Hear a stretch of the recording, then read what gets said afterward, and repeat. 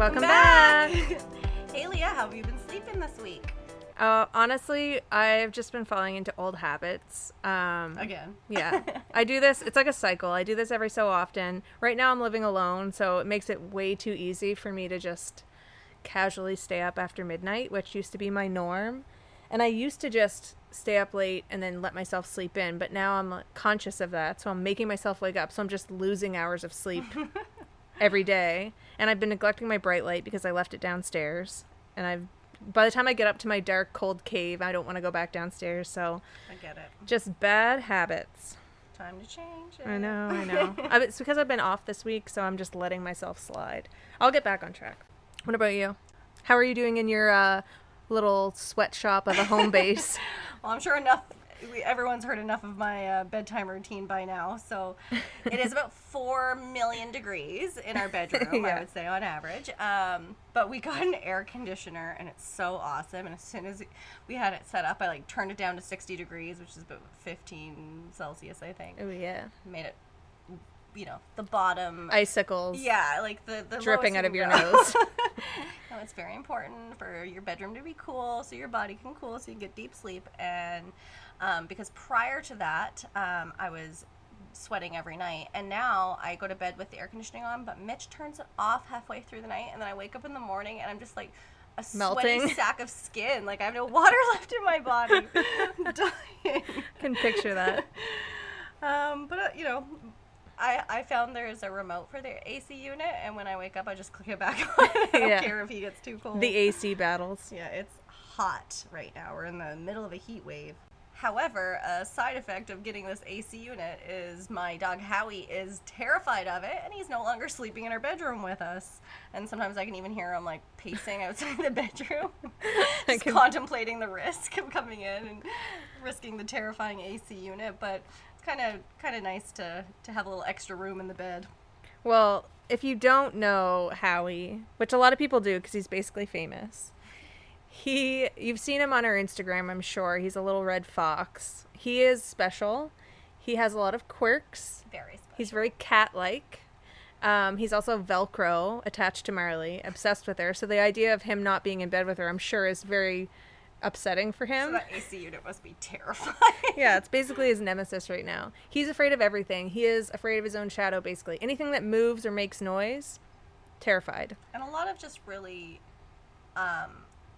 illogical things. Oh, yeah, like the floor. Yeah, he's scared of the floor. The floor is lava to Howie. He's scared of because he can slip.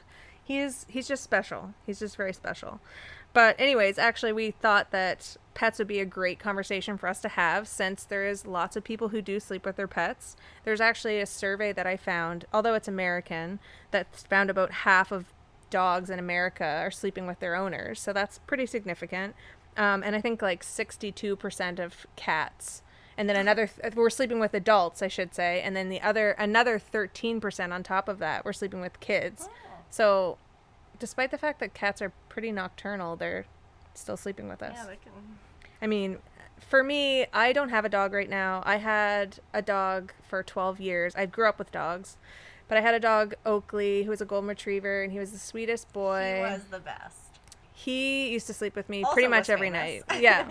He used to sleep with me every night, and it was definitely disruptive. And he wasn't a 23-pound dog like Howie. No. Yeah, Howie's 23 pounds. Oakley was 80 to 90 pounds. He was large. I will eventually get another dog, but unfortunately my girlfriend is not a dog person, so we've had to have this conversation. She tolerates dogs. She doesn't want to sleep next to one. Right.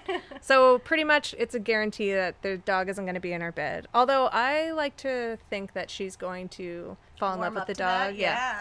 We'll see what happens. That's to be decided. Puppy eyes always melt someone's heart. Yeah, exactly. But dogs and cats are definitely in our beds more, and I think most of the research right now is about dogs, sometimes about cats, but I mean, I don't know about you snake and ferret people out there. I'm pretty sure people aren't sleeping with their snakes, ferrets, rats, I don't know. I don't know, Leah. Don't underestimate people. It's true. But most of the research, like I said, is about dogs, so that's pretty much what we're going to be focused on today.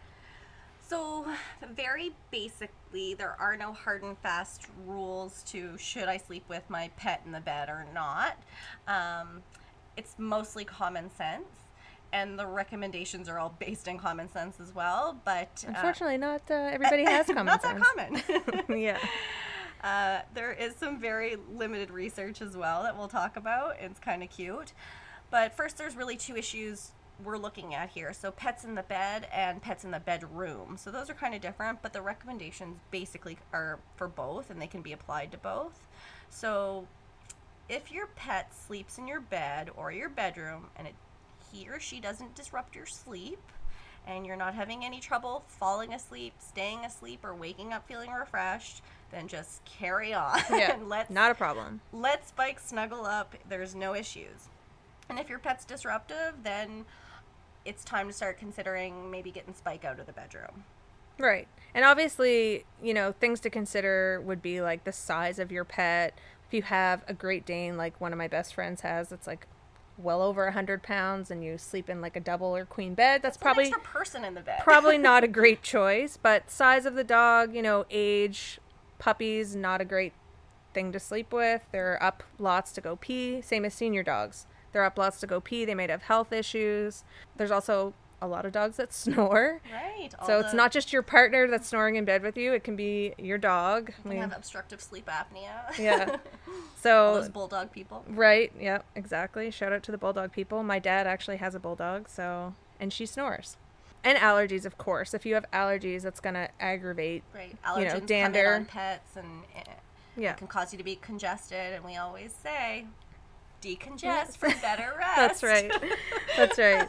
But I mean, obviously this is a sleep therapy perspective, not like a vet or a dog trainer perspective, of course. And I'm sure lots of dog trainers would say absolutely no dogs in your bed. They should sleep in a crate or whatever. But this is just a human sleep perspective. Yeah, exactly. So if it's not causing you or your pet's problems, then go for it. Go for it. Right.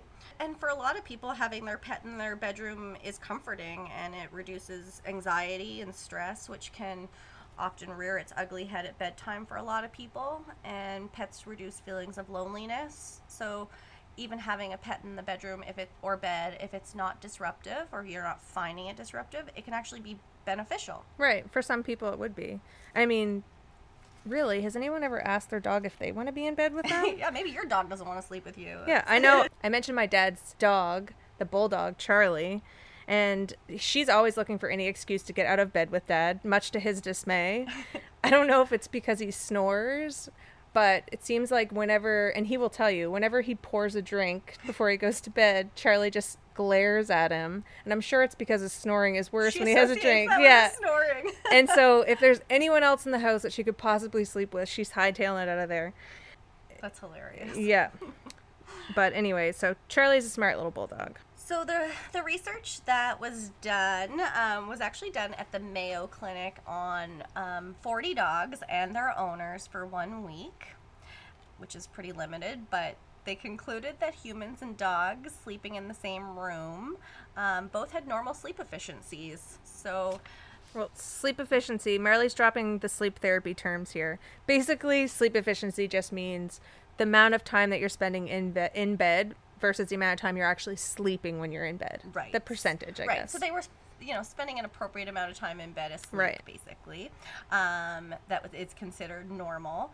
And the research showed that people slept slightly better with the dogs off the bed, but in the same room. And dogs didn't give a shit. They slept the same whether they were in the room or on the bed. Not shocking. Their sleep efficiency or their ability to fall asleep and stay asleep didn't change, shockingly.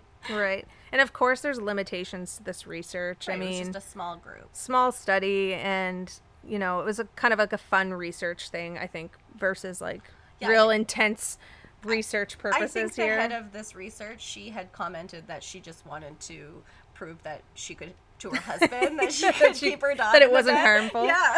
That's smart. And I mean, they used a tech kind of similar to a Fitbit or an Apple Watch or something, which is like an actigraph. It's just a simple, basically motion heart rate sensor. So, although it's the best that there is available right now, it's not by any means super accurate. It doesn't tell us about our sleep staging and that kind of thing. But right, those Fitbits, like all the actigraph and the sleep apps and things like that people are using, they are a good indication that there might be a problem, and they're good at quantifying possibly the amount of sleep or seeing trends with your sleep. Yeah. But as far as accuracy to sleep staging and things like that, it's not perfect. They're not perfect. But I thought it was kind of cute because they used a similar thing on the dogs and they called it a fit bark. Fit bark. Fitbit. I'm sure that will be a thing. Like in like 5 or 10 years, all the dogs will be wearing fit barks. As soon as I read this research, I looked it up to get one for Of Howie. course you did. Howie would be terrified of it. It probably makes a noise. If it makes a noise, he can't have it. But there's also the limitation of the fact that people are just terrible at self-reporting. Right. So people don't know People how can't objectively say that they're not sleeping well or how they love their feel. dog. We don't know Right. how we feel, if we feel rested. Oh. None of us feel Well, rested. the problem with that is if you're sleep deprived, your judgment's impaired. So your judgment about how impaired you are is impaired. Oh, God. You're right. It's a vicious cycle. It is. But if you are a person that does find that your pet in the bed or the bedroom is disruptive, And you have guilt about getting them out of bed. we've gathered some tips for you to help you with that transition. So if you are moving your pet out of the bedroom, but they already sleep in their own bed, but you want to get them out, maybe they're snoring or acting out their dreams, because dogs do that, you'll want to move them out very gradually. So start just by moving their bed closer and closer to the door, and then put their bed outside of the door. And then if you want your bedroom door closed, start by partially closing the door and then eventually close the door completely if that's your goal. But gradually and slowly is apparently the trick.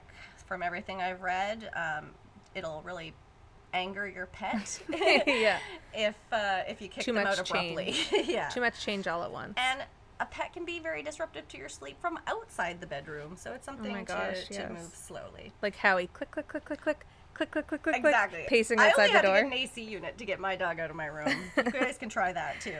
It actually cracks me up so much because that tip just reminds me of like a certain method for child sleep training, just like, which is called the chair method for anyone that's used to it, just like slowly transitioning yourself out of the room in a chair.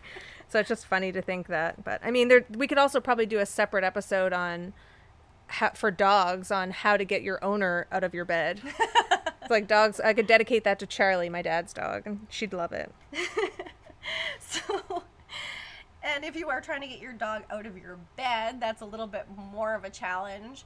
But it, again, slowly and gradually seems to be what everyone recommends. And there's even some people that recommend actually putting the pet bed in your bed and getting your pet to sleep in that bed, and then slowly moving that bed out of your bed Right. and further out of the room. And sometimes an obstacle is that pets like to be elevated, and Right. beds are elevated. Safe. It's a safety thing. So if you are having trouble transitioning the pet off of the bed, try an elevated spot somewhere else in the room for their bed and see if that helps, just because they might be used to that, being on that level. Well, there you go. Those are some lovely tips from sleep therapist Marley on how Super important stuff this week. how to get your dog out of your bed. But that's pretty much it for today. We just wanted to have a little lighthearted episode for you guys and wish you guys a happy Canada Day. And we just want to say that, we're open to suggestions for topics. Like if anyone has any ideas of something they'd like to hear us talk about, sleep related, we are certainly open to that. And you can DM us on Instagram, Or send if us you a just have message. some questions. Yeah. Ask. We love answering questions about sleep. We'll talk about sleep all day. So don't forget to subscribe to the podcast and like us on Instagram, and then follow us on Instagram to see what sleep culture is up to next. We have some things in store. Yeah. We hope you sleep well. Sleep well, everyone, with your pets. Or without.